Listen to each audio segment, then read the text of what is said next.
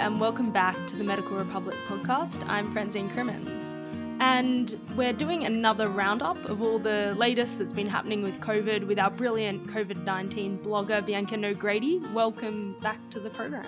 Thanks so much, Francine. It's nice to be here. We've just had another fortnight of things looking not too great down in Victoria. If you don't mind just starting by recapping what's the latest in that situation.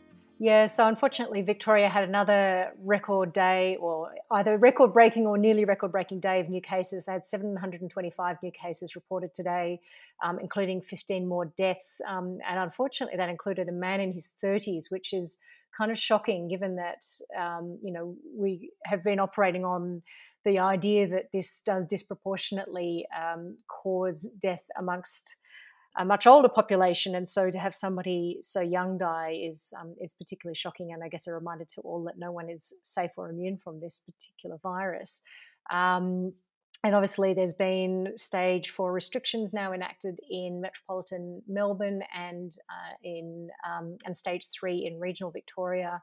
So it's pretty drastic. But as the Premier said at the press conference the other day, that the reason that they have gone for these harder lockdowns is that the data suggested if they'd stayed at stage 3 restrictions, we would be seeing another 6 months of several hundred cases every day before the pandemic, before it sort of started to reduce, and that just wasn't tolerable, especially given the death rates.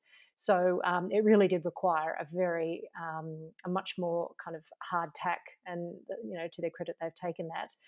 Having said that, there's also a number of issues with people who've been diagnosed as being positive with the virus and who are not self-isolating. So Victoria's now implemented this door knocking. So anybody who registers, who has a test and tests positive, is actually now visited at home by Australian Defence Force personnel and Victorian Health Department personnel, partly to check that they are at home, because it was discovered last week that about 1 in 4 people who were door knocked were found not to be at home, despite actually being positive for the virus. But it's also to check that people have everything they need, and people obviously have needed groceries picked up or prescriptions filled. So there's some care that's going on in there as well. The state's obviously trying to keep some things moving, so they've introduced an allowance for people who qualify as permitted workers, which I'm pretty sure includes healthcare workers. They can now access childcare as long as they can demonstrate that they can't get someone to care for their child at home. And today we've also now got a freeze on all public and private elective surgery in regional Victoria, so across the whole state. And that excludes what's known as Category 1 surgery. So that's surgery that's, I guess the person's going to end up in the emergency department if they don't have this surgery, and some urgent Category 2 surgery. But generally speaking, elective surgery is now off the board. So, it's a pretty grim time in Victoria now, I think, and certainly in other states, particularly New South Wales, where we're seeing a steady tick of kind of between 10 and 20 new cases a day. Obviously, there's a lot of concern that that might be heading down the same path of community transmission as Victoria. So, it's a nail-biting time for Australia, having done so well early on. But I think, there was always going to be a second wave. I don't think there was any question in the absence of a vaccine that we weren't going to see this. And so that sort of sense of horrible inevitability, really. I was going to ask you about that, Bianca. We're really seeing two distinct situations play out when you compare Victoria and New South Wales. And as you said, New South Wales has had, I think, almost a month now of this pattern where we have between 8 and 20 cases every day, some linked to known clusters, some that are community transmission. And it seems like for a very long time, we've been on the edge of our seat waiting to see if New South Wales becomes as affected as Victoria has. And it just hasn't seemed to happen yet. Is there any speculation that you've seen online or between experts at the moment of why the situations in both states is playing out so differently? Look, I actually don't know. I don't know the answer to that question. I think it could be dumb luck, but I suspect there's perhaps an element of luck, but there's also an element of, there are some differences. For example, I think aged care constitutes a huge number of the cases of COVID-19 that have come through in this second wave in Victoria. So, and I don't know much about how the aged care system is structured differently in New South Wales compared to Victoria, but certainly the outbreaks in aged care, particularly the privately owned aged care in Victoria, seems to be a major contributor to this outbreak. I mean, there were obviously questions raised about the staffing of hotel quarantine and how that's been managed. But other than that, I don't know. I mean, Victoria was actually kind of went in harder in the first wave of this pandemic. They did go in harder than some of the other states with their restrictions. They held those restrictions for longer. So it's difficult to really to know whether, how much of this is something that could have been prevented and how much of it is just that this is just how this virus will play out. And certainly, there's I think there's definitely a danger of New South Wales or any other state counting its chickens and thanking its lucky stars at this point and thinking that we've dodged a bullet. Because I think, certainly the evidence from how the Spanish flu played out was that, there is numerous waves. I mean, I think in Australia there were 3 distinct waves for the Spanish flu. And in the absence of a vaccine, there's no reason to think that that's not going to happen again. So yeah, I'm sure there are people analysing the heck out of this, and certainly as the Victorian Premier said last week, they're now they've got a crack team of epidemiologists and public health experts and statisticians who have been really poring over the data from Victoria, trying to work out where this transmission is happening and how it's happening, and therefore looking at what measures are going to be most effective to shut that down. And I would hope and I would assume that whatever they learn from that will be shared with the other states. So hopefully, when the second wave does hit in other parts of Australia, hopefully it's not as severe as what Victoria is going through. And in terms of the case numbers that we're seeing in Victoria, I know that a lot of health professionals have been quite concerned about shortages that can and already are happening in some healthcare institutions when healthcare workers test positive to the virus.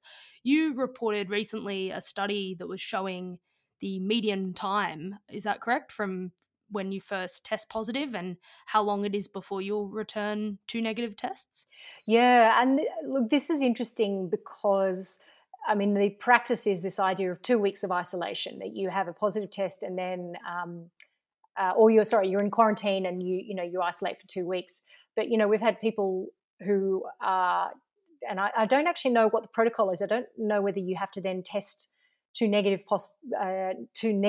tests to then not be in quarantine or isolation. I don't know how that plays out, but this particular study, it was just 11 healthcare workers at a single institution in Australia, but they found the median time from the first positive SARS test to the second of 2 negative tests, the median time was 32 and a half days.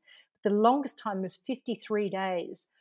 So this virus lingers for a long, long time. And I know we've also covered previously some evidence suggesting that it's possible to have negative tests and then actually have the virus resurface. So there's evidence that it kind of stays, it remains latent in the body. And we know that it's, we know that it's shed fecally. We know that it's obviously in nasopharyngeal cavities. We know that it's in semen. We know that, I'm presuming it's in the urinary tract. I can't recall seeing that. But I mean, this virus gets everywhere. And so there is a worry that even 2 consecutive negative SARS tests isn't necessarily going to be enough to rule out this virus and to actually show that someone's well and truly clear of it. So, I mean, with these cases, it may be that 53 days, they may have tested negative maybe once or twice in that time, but then we're still getting positive tests. So it's, this idea of this persistent positivity, this seems to be the norm with COVID-19. This is not a temporary thing where you get it and then you clear it within a few weeks. This sucker really hangs around. And moving on to what's happening in the study space of treatments or potential treatments, I should say. I know that a couple of weeks ago, dexamethasone, the steroid, was looking a little bit promising, but what's happened in the last week? So a couple of things. So the Australasian COVID-19 trial, the ASCOT trial, has made the decision to drop both hydroxychloroquine and lopinavir ritonavir from its treatment arms. So these were drugs that initially there was some speculation. Obviously, the hydroxychloroquine is a grand and sweeping saga that most people are probably familiar with now. So it's no surprise that that's been dropped since the discovery trial in the UK, recovery trial in the UK showed that it basically did bugger all.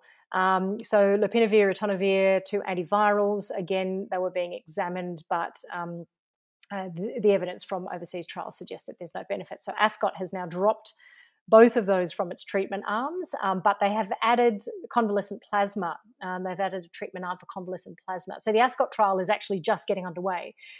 So they're still in the process of recruiting people. And I imagine that now that things in Victoria have increased, that will open up more patients, I guess, to be enrolled in the trial. And they're actually asking people who have recovered from COVID-19 to donate plasma so that they can have a treatment arm for convalescent plasma.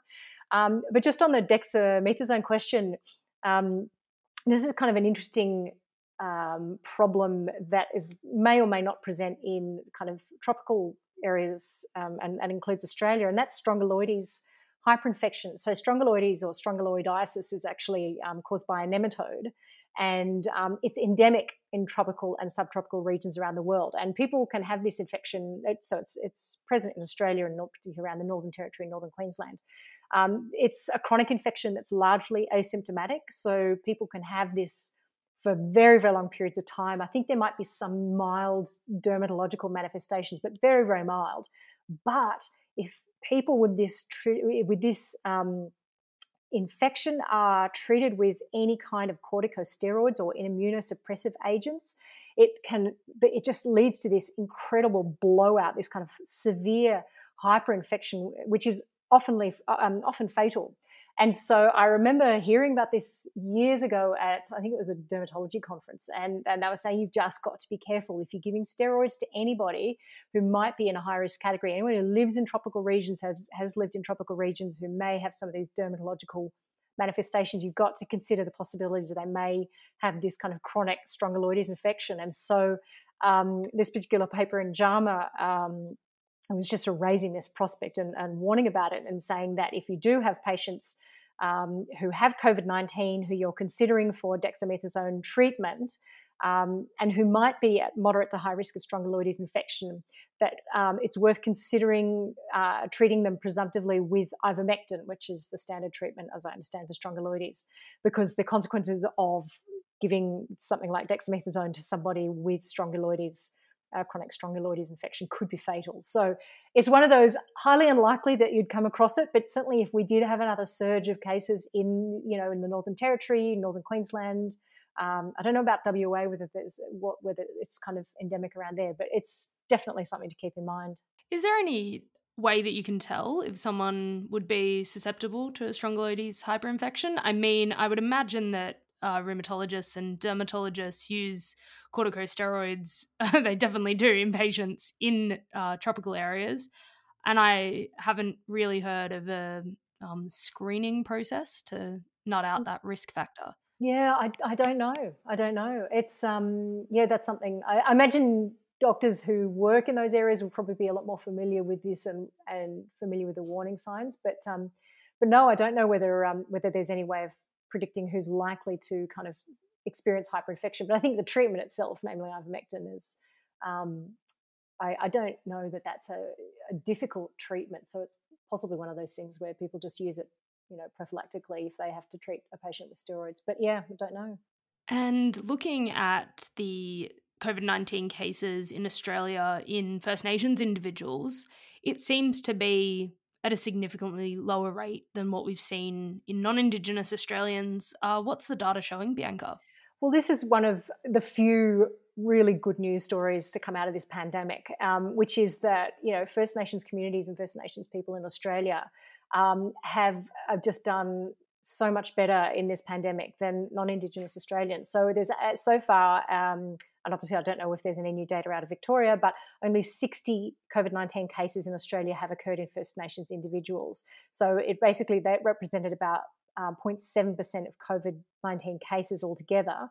but First Nations people make up around 3% of the population, and no First Nations people have ended up in intensive care or died from the disease. And the authors of this letter in the Lancet really talked about the fact that there were a lot of lessons learned from the 2009 H1N1 influenza epidemic, which disproportionately affected Indigenous communities and badly. And so since then, there's been a lot of work that's gone into putting in place First Nations-led response, so community-led response in Indigenous communities to the pandemic. So there was, a huge amount of testing and contact tracing. There was a lot of effort that was put into making sure there was adequate PPE, and also particularly the use of social media and general communication strategy was really tailored to Indigenous communities. It was extensive.